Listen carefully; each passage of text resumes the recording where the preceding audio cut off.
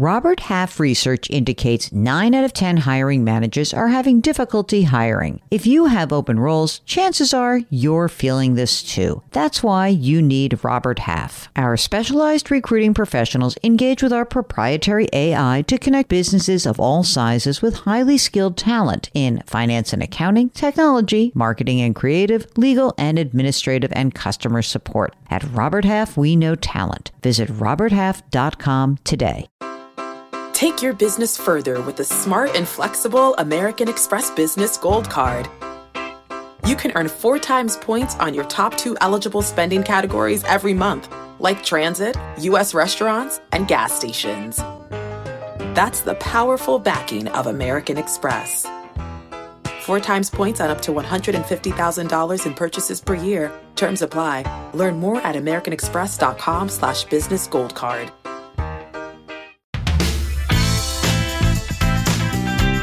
Welcome to the Jill on Money Show. It's Sunday, December 5th, and we are going to get right back into our interview with Michael Goodman. He is the founder and president of WealthStream Advisors. He's a certified financial planner. He's a CPA. He's kind of wonky. Ignore that accent, that big-time New York accent. He's a Queens boy. He's done pretty well for himself. Today, we're going to be talking about withdrawal rates and something that's very much on your minds. We've been getting a lot of emails about it.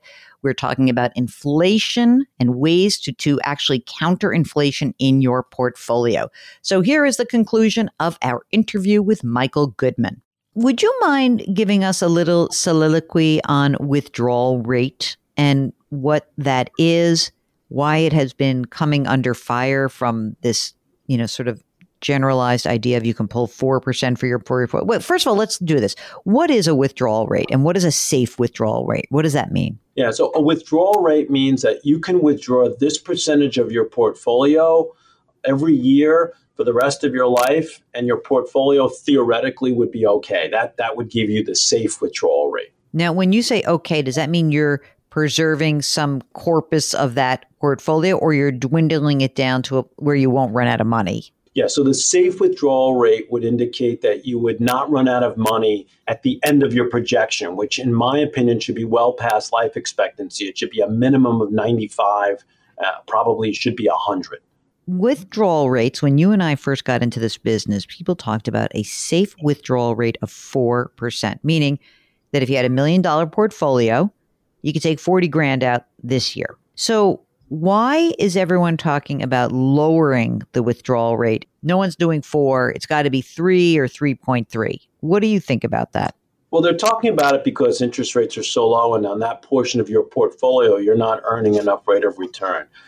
Frankly, I've never been a big fan of these withdrawal rates. It's good for sort of quick discussions or back of the envelope type conversation, but it's not something that I would ever plan on. And the reason why that I feel that way is because you have to factor in too many other things. For example, is the money coming out of a retirement account or a non-retirement account? Because you have taxes can be a big factor in a retirement account.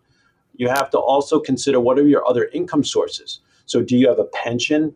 Do you have a pension that's tied to inflation so that will increase over time? What's your Social Security situation? When will that start? All these things have to be factored in. A survivorship analysis, for example, if you have a couple that both taking Social Security and one were to pass, you're going to lose one of those Social Securities. And then also what happens to the expenses? Do you think your expenses will be the same? In some households, it looks pretty darn close. In some households, there's a big reduction in expenses.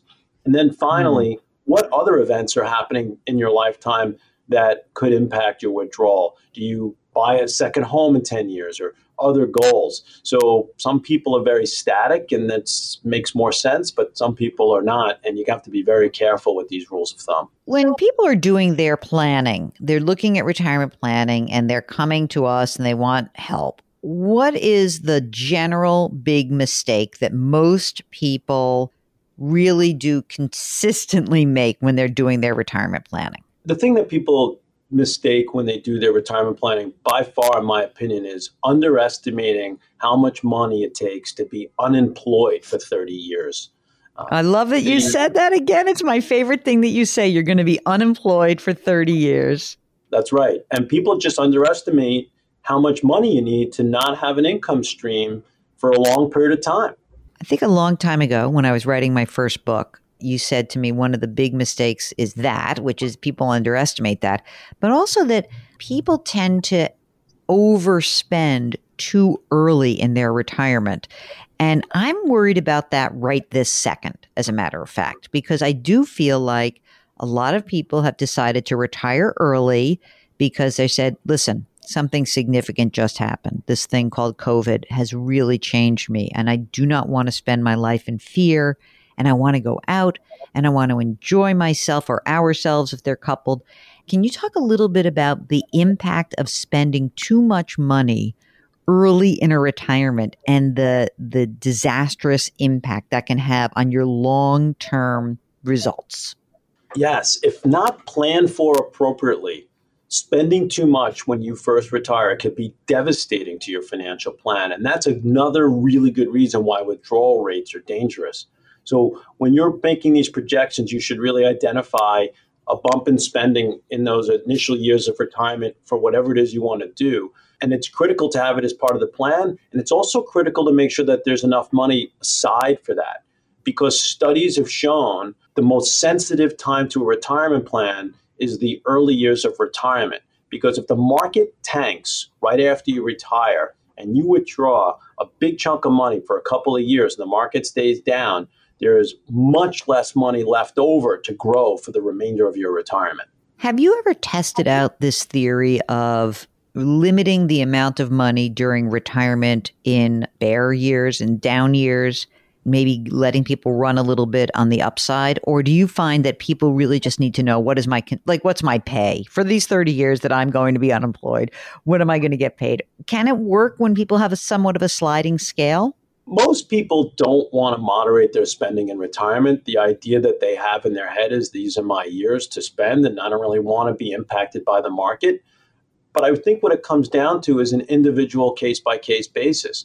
And you can have conversations with clients where you can say to them, hey, if you're going to continue to spend in this market and it's a sustained downturn, we should really look at what could happen in these projections and give you a sensitivity to what your next 10 years could look like.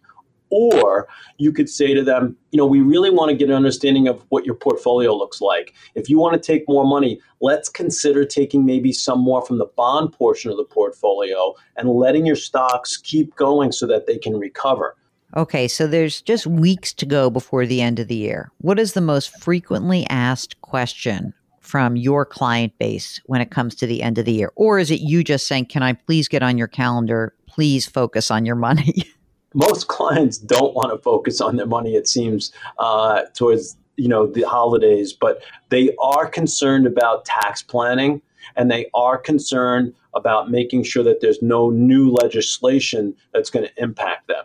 There's been so much focus in the news about tax law changes that people are oversensitized to what might be coming down the pike that's going to impact them. And the majority of folks aren't actually even going to be impacted at all. Very often when there's news about tax law changes, I get clients calling me very worried. And when I find out and ask them what particular issue they've heard about the news that they're worried about concerning them, they don't even know. Their response is typically, I don't even know. I just hear that it's going to be bad for me. And they want to get an assessment. So they're really just looking for a sort of a calming call to let them know if there's going to be any impact to them. So, Michael, just before we let you go, what is your advice regarding buying either Treasury inflation protected securities or I-bonds? Well, I-bonds are great. The challenge with the I-bonds is that there's a limit as to how much you could buy, and I believe you have to buy them direct from the government. So there's not a lot of facility, if you will, or help you can get to do that. And there's a definite limit, and it's, I believe, a low limit on how much you could buy. But the I-bonds, from a rate of return standpoint, seem like a great thing for most people right now. As far as TIPS or Treasury inflation-protected securities, those are good. I prefer the shorter-term TIPS as opposed to the longer-term TIPS right now, because what we really want to do is protect against the short-term inflation. I personally believe that over the long haul, inflation will get under control. So we're better off having shorter-term protection on TIPS. This is not the first time we're hearing about inflation, so they're a little bit expensive right now, but it's still good protection. Oh, Michael, last question. Bitcoin, crypto, Are you interested in putting that in your clients' portfolios just for a little fun? No, we're not putting Bitcoin or any other kind of crypto into our clients' portfolios. There's definitely something that you should be aware of and learn about. The idea for me, though, is that much like gold, if you will, there really is no expected return. There's no utility to these items. There's no cash flow. There's no dividend. There's no earnings. And the price that you're going to pay for crypto is going to simply just be based on what somebody's willing to sell it for. And there's no idea what it's going to be worth in the future. Okay, if you have a question for us, all you need to do is go to JillOnMoney.com, click on the contact button, and we'll get your note. Don't forget to let us know if you want to come on the air. We'd love to have you. Mark does all that hard work.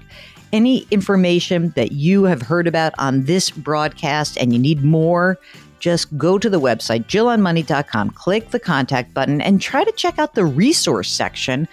Mark, I have a feeling if they ever do anything with Build Back Better, I'm going to be doing a deep dive, and we'll have to put that up in the resource section. But if you have any ideas for us, things that you think we should actually put on our resource section, let us know. We'd be happy to do it. This is a great community. We learn from you every single day. Remember to put your hands metaphorically on someone's back. Grit, growth, grace. We'll talk to you tomorrow. Thanks for listening.